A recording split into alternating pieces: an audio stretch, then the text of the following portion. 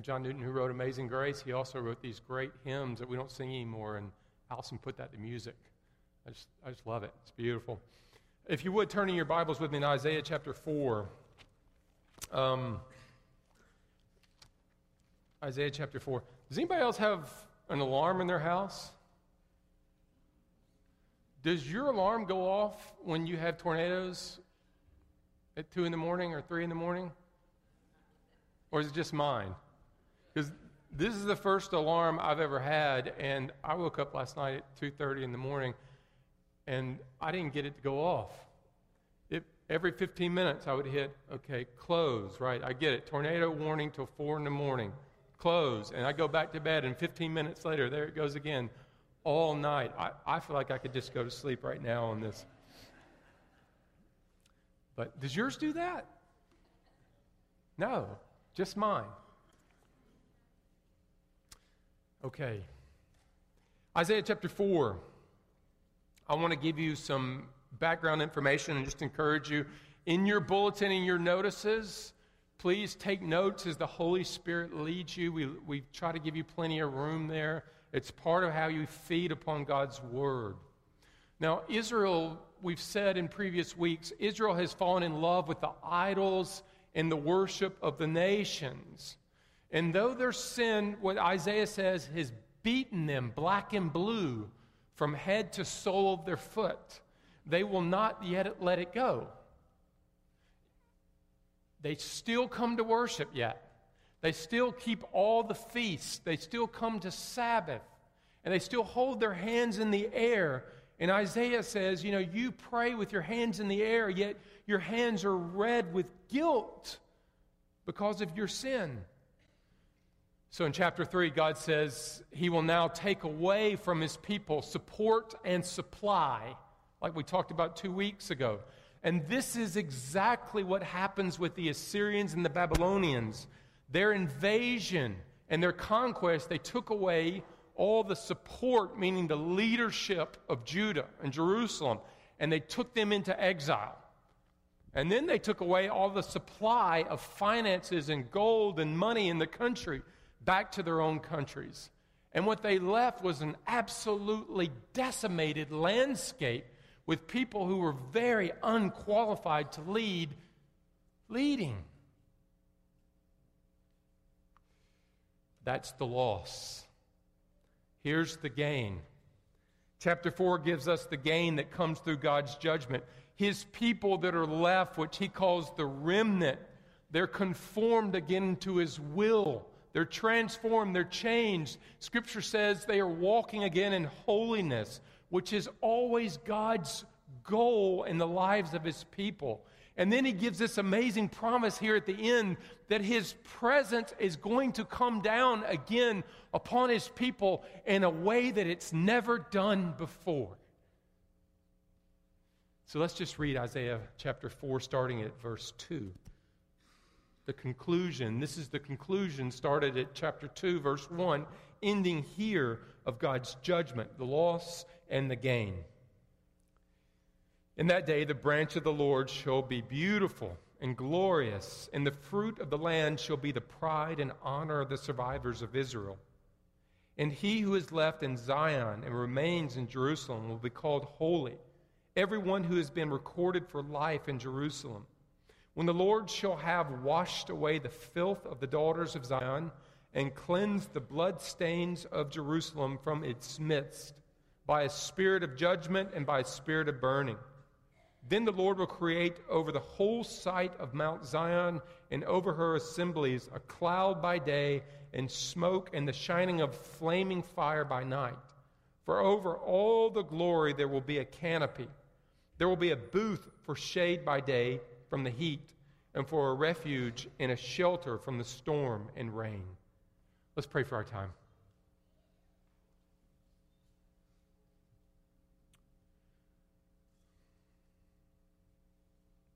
Heavenly Father, we ask that you would bless the reading and the hearing of your word for the spiritual growth and nourishment of your people now.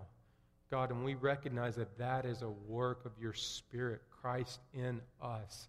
Lord, warm our hearts as we listen to your word, to worship, to know you. Help us behold and know the greatness of Jesus Christ, to trust, love, and adore him more as we leave here.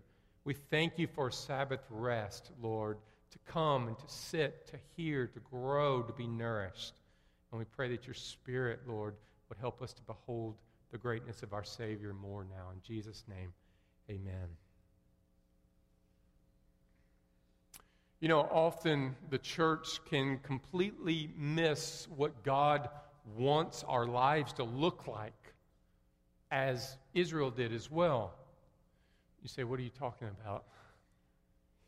Israel and Judah put fences around certain areas of their life, and so everything in the fence was for the Lord. The Sabbath is for him. The religious ceremonies are for him. But outside of that, then everything else it's all mine. He doesn't really care about that. Just the religious stuff, that's his. And then everything else is mine. Sometimes our ideas of Christianity are just like that, isn't it? We view holiness as fencing off an area of action, generally, in our life and say, this is forbidden ground. This is for the Lord because I'm a believer. I won't steal. I won't punch anybody in the face anymore, even if they make me mad. I won't get drunk. I won't cheat on my husband or wife, and I'll go to church sometimes. That's fenced off. That's my religion. And then oftentimes we fence off another area, and this is where Jesus has limited authority. We wrestle with him, don't we? Maybe our money, maybe our relationships, our job, our marriage, dating, who we're going to date, what we look at on the computer, and we wrestle. A little bit for him, a little bit for me. We go back and forth. And then we look at everything else as that's my ground. I can do with it as I choose. And so what we do is we set up a life of sacred areas and secular areas for me, a very divided life, thinking surely I can have a little fun, I can do this for myself as long as I give God that. My friends, is this how you view yourself? Is this how you live? Is this what your faith and your Christianity looks like? If God has saved you and you're a follower of Jesus Christ, there are no fences. He must be trusted in all areas of our life. And the result is a life that's full of knowing God, doing his will, which is called holiness, and walking in the joy of knowing him. So I want to ask you, what areas in your life have been fenced off for God that you see this is my religious ground in my life? What areas in your life do you say, well, this is where we go back and forth. You know, sometimes Jesus wins, sometimes I win. What I see on the computer at night, how I treat my spouse, what I do with my money. And then over here, the rest of it, that's the big fence. That's my playground. The rest of it's for me. When you say Jesus is your Savior and Lord, I'm a Christian, you are also saying there is one fence around my entire life, and everything inside of it belongs to him. He is Lord, he's Savior. It's set apart, all of me, for his glory, whether it's my fishing, my hunting, my cooking, the way I raise my children. There's one fence around all of it. It's all his. It's all his ground, committed for his glory. And it's all washed by the blood of the Lamb. Our job then is to continue to trust the King, because we so often want to take little nooks back and change the fence. To trust him as sovereign and to trust his will. J.C. Ryle, the old Anglican bishop, years ago, he says this: the same fire that melts wax hardens clay. The same fire that melts wax hardens clay. And that's what we see here in Isaiah 4. Because of the absolute wickedness of God's people at the time, their kings even offering their children as sacrifice to the foreign gods. He has poured out judgment through the Assyrians and the Babylonians, and what we see is two results. Verse 4, he's washed away his filth. Verse 3, those who are left are walking in obedience and holiness to him. Now, he gives an amazing promise. He says his presence now is going to come in a very unique way. No longer will God's people go to a temple or tabernacle to worship. His presence will be upon the assembly. That's how he closes this section. This whole section is the promise that his Spirit, he's going to come, he's going to do something quite amazing, quite unique. There's three things we want to see here. The restoration of the Lord, the goodness of God after the judgment. First, we'll start with a restored land. Look in your Bibles at verse 2 with me. Verse 2, a restored land.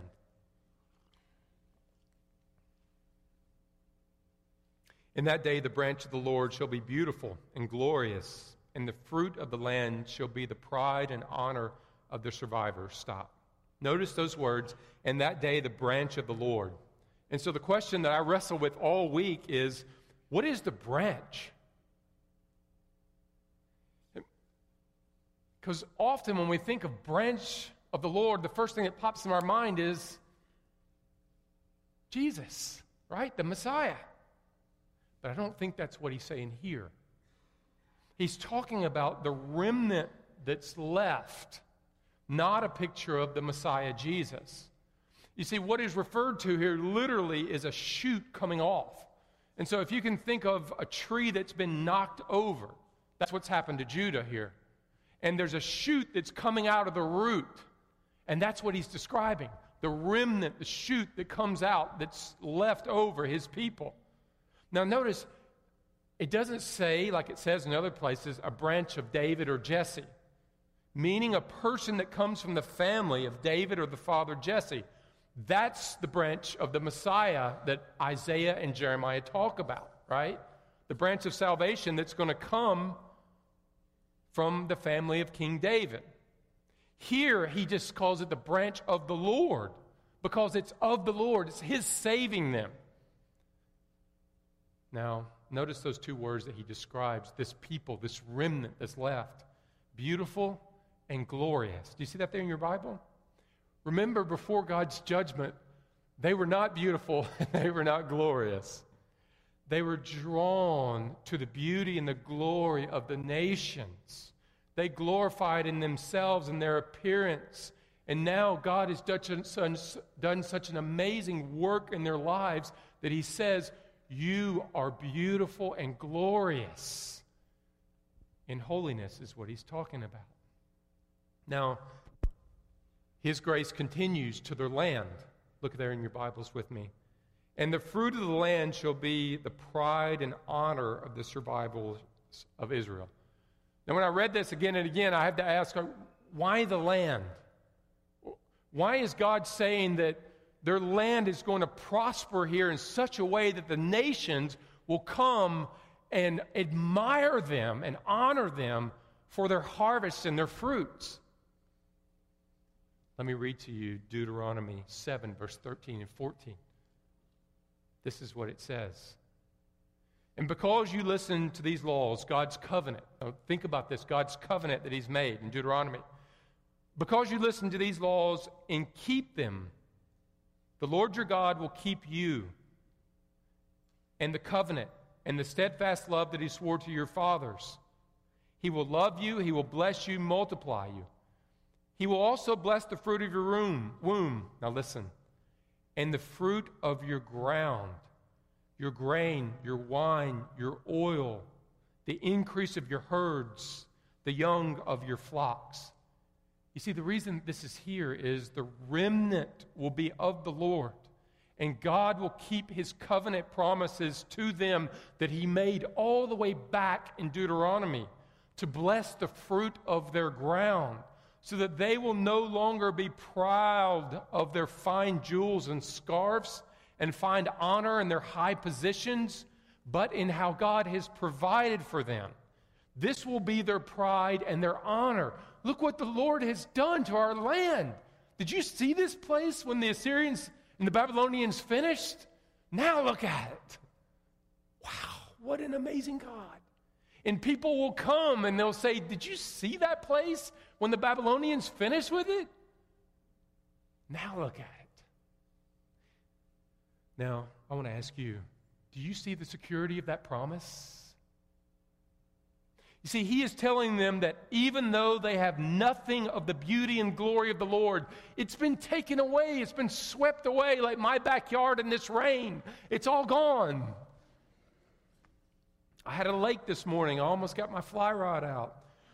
Their land has been ransacked. And God is saying, you don't need to fear. God's covenanted with you. You will have plenty again. Your very gardens and harvest will be marveled at amongst the nations. The point is, God is faithful to the promises he's made to his people. And the more we are able to take hold of those promises of God by faith, the more we find security in our life.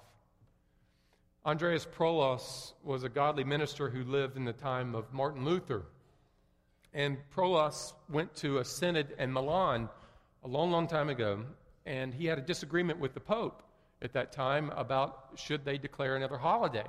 And Prolos thought, well, this will be quite a burden on the people. And so they had a bit of a dust-up and a bit of an argument. And the Pope is not someone you want to have a dust-up with because you're going to lose. And so he was fearful for his life on the way back. And so he stopped.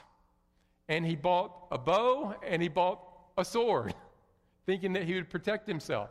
And then kept journeying the rest of the way home. And then he began to come under conviction. And he decided to throw away his weapons, and he committed himself and his cause and his journey to God and relied upon his promises more than a sword and more than a bow. He came home safely, and he died years later in his bed.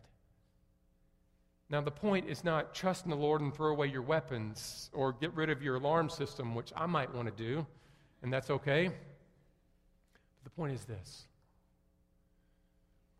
We all have those times when we ask, is God's promise for me enough? Is it enough for me to stand on and trust on? The gospel says you are a wild branch that has been grafted into the promises made to Abraham. That means all the promises given to Abraham and to his people, to you, according to the scriptures, are yes and amen. If you are a believer, you are the branch of the Lord, grafted into the vine, which is the Messiah Christ. Now, we don't have to have the beauty and the glory of the world to be cared for, to spend all our time, our energy, and our effort chasing those things.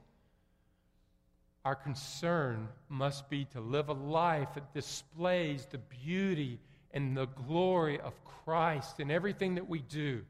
To live a life before an audience of one believer, while trusting his promises to provide the fruit of the land that I need for my daily life. Point 2. Not only does God restore their land, but he then goes on to restore their holiness. Look in your Bibles with me at verse 3 and 4. Verse 3 and 4 in your Bibles.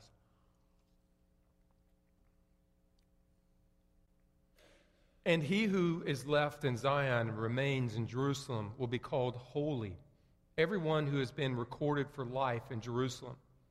When the Lord shall have washed away the filth of the daughters of Zion and cleansed the bloodstains of Jerusalem from its midst by a spirit of judgment, by a spirit of burning.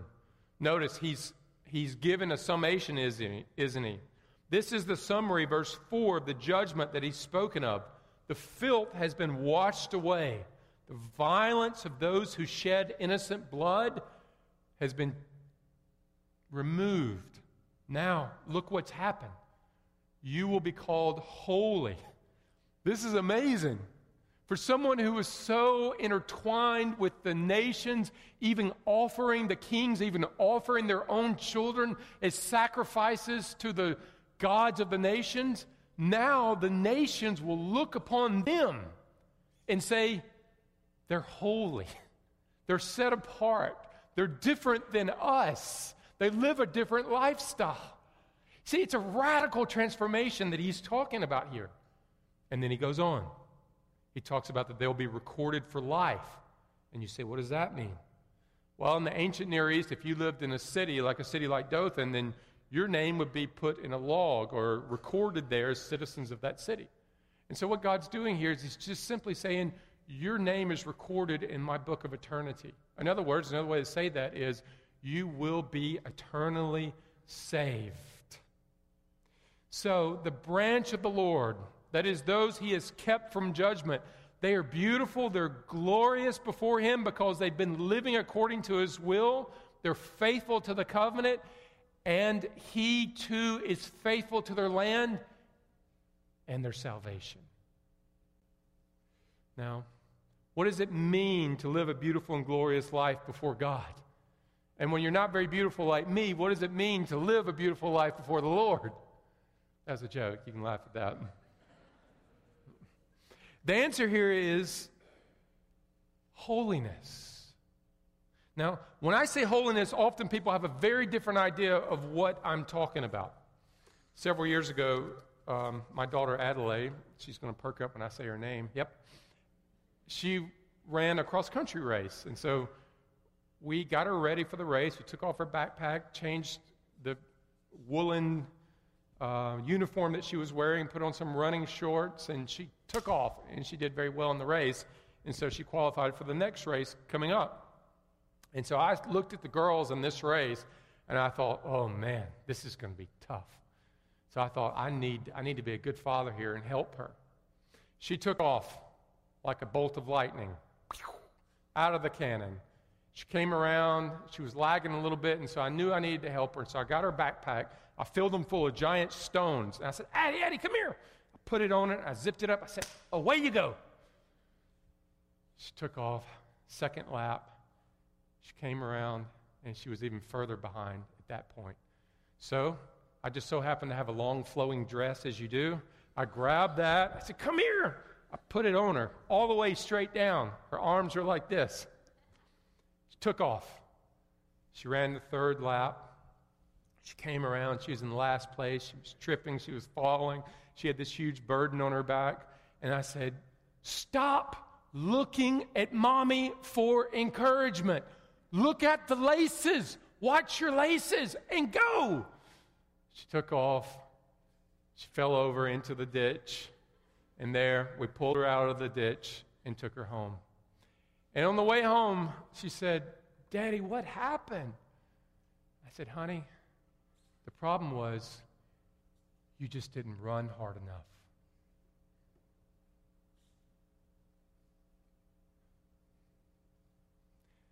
You see, often we see holiness as a race where God always wants us to just run harder, while he is weighing us down with all the rules and stuff that we have to do. And we feel like we never run hard enough for him. Holiness is when our heart and lives conform to God's will. It comes by a willingness to follow as the Holy Spirit leads us in our daily life. We are called, we are awakened, we are convicted, we are converted, all to one end, that we may live a life of doing his will, which is holy in the world. God wants to see, and he saved us to be a beautiful people here on this earth. Now, that doesn't come by pulling up our boots and doing better or running harder. Let me say it like this. If you are a Christian, then you are the branch of the Lord. Amen? And the grace to live a beautiful and glorious life, it comes from one place. It doesn't come from you. It comes from the vine that you are connected to by the Holy Spirit. The more you commune with him in worship, the more ability you have to do his will, and that's holiness. And the more you try to do his will apart from his grace and his strength, the more you'll be like her with that long dress and that big backpack, And you'll see your Father like me in that race, just weighing you down and telling you to go harder, but never giving you the grace or the ability to do it. Let me read you a quote from J.C. Ryle. He says this: "Do you want to be holy? Then you must begin at one place, with Christ. You will do nothing at all and make no progress until you feel your sin and weakness and flee to Him. He is the root and beginning of all holiness. Men and women sometimes try to make themselves holy, and sad work they make of it. They toil, labor, turn over new leaves, make many changes, but they run in vain and labor in vain. Little wonder, for they are beginning at the wrong end. They are building up a wall of sand. Their work runs down as fast as they throw it up. Do you feel this day a real desire to be holy? Then go to Christ. Wait for nothing. Wait for nobody. Linger not. In the words of the beautiful hymn, nothing in my hand I bring, simply to your cross I cling. Naked flee to thee for dress, helpless look to thee for grace. You see, that's where holiness starts, the beginning and the end of it. It's not me and my own strength. It's coming to Christ in worship and prayer and communion and drinking deeply of Him. And through Him, He gives me the ability to do God's will. Point 3. To the branch of the Lord, God restores their land. He restores their holiness. And lastly, He restores and will restore the present. Verse 5 and 6, and we'll close here. Verse 5 and 6. Then the Lord will create over the whole side of Mount Zion and over her assemblies a cloud by day and smoke and the shining of a flaming fire by night. For over all the glory there will be a canopy. There will be a booth for shade by day from the heat and for a refuge and a shelter from the storm and rain. Notice those words. Then God will create over the whole site of Mount Zion, that's Jerusalem, and over her assembly, so that's her people. Picture a tabernacle, a house of worship, where God's presence dwelt long ago, by day a cloud, by night fire, and He led them. And His presence in the tabernacle, if you remember Exodus 32 to 34, that range, it was directly over the tabernacle. It was over the ark where God dwelt with His people. And now what God is saying, He's given this amazing promise that His presence is not just going to dwell in a building, it's going to dwell over all the city, meaning all the people. God's presence is going to be there, not over an ark, not over a building. Now notice what He says there. For over all the glory there will be a canopy. You see, He's describing the tabernacle perfectly. No longer will God's presence be confined to a building, but God's presence will be upon God's purpose. You see, the main purpose of the tabernacle was the place where God dwelt with His people, and they came to worship. Now His glory would be with His people. Now, what do we do then with verse 6, Rusty? Verse 6, let's close here. Notice that. There will be a booth for shade by day from the heat and for a refuge and shelter from the storm. How do you put together a tabernacle where God's presence is over all of His people? With a booth. It's a good question you have. Well, the Jewish Feast of Booths was also called tabernacles. You know why? It's virtually the same word in Hebrew. So, because the words are interchangeable, so what God's saying is, in the ancient Near East, if you were a herdsman or herdswoman, you would have a booth out in your fields. There you would go in the bright sun or in the worst of rains like we're having today, and you would hide, you would take shelter. And so what God is doing is He's promising, my presence will be upon you just like you are in the tabernacle. Not only that, it'll be like you are in a booth. It's kind of a play on words. Do you see that? Tabernacle and booth. That I will guard you. I will protect you. I will be your refuge. Don't worry. Isn't that awesome? Now, the question is, when does this happen? When does this happen? And the answer is when the Messiah came. When the Messiah came. Do you remember in John 4? Do you remember when Jesus goes way out of his way to Samaria, those dirty Samaritans? And he goes there with his disciples, and they go to get food. And he sees a woman at the well, and he goes and he tells her everything about her life. You remember that? And she marvels at him. And she says, "You're a prophet, aren't you?" And this is what she says. Notice, verse 29. "Our fathers worshiped on this mountain, but you say that in Jerusalem is the place where people should worship. So which temple should we worship at?" That's what she's asking, right? With me? Notice Jesus' response. "Woman, believe me, the hour is coming when neither on this mountain nor in Jerusalem will you worship the Father. But the hour is coming and is now here when the true worshiper will worship the Father in spirit and in truth. For the Father is seeking such people to worship." Notice what she says. "I know the Messiah is coming. When he comes, he's going to tell us all things. I who speak to you and the Messiah," Jesus says. Do you see? Jesus is explaining exactly what Isaiah promised, exactly what Jeremiah described. No longer will we worship at a temple, but now we will worship by the Spirit and the truth. And this is what the Father is seeking. If you are a believer, you're part of the assembly that Isaiah spoke of. You're part of the branch of the promise of God. He has given you His Spirit to dwell in you, just like Isaiah said would happen, to give you His presence and to give you the ability to do His will in all your life. And so what about those fences? What about those fences?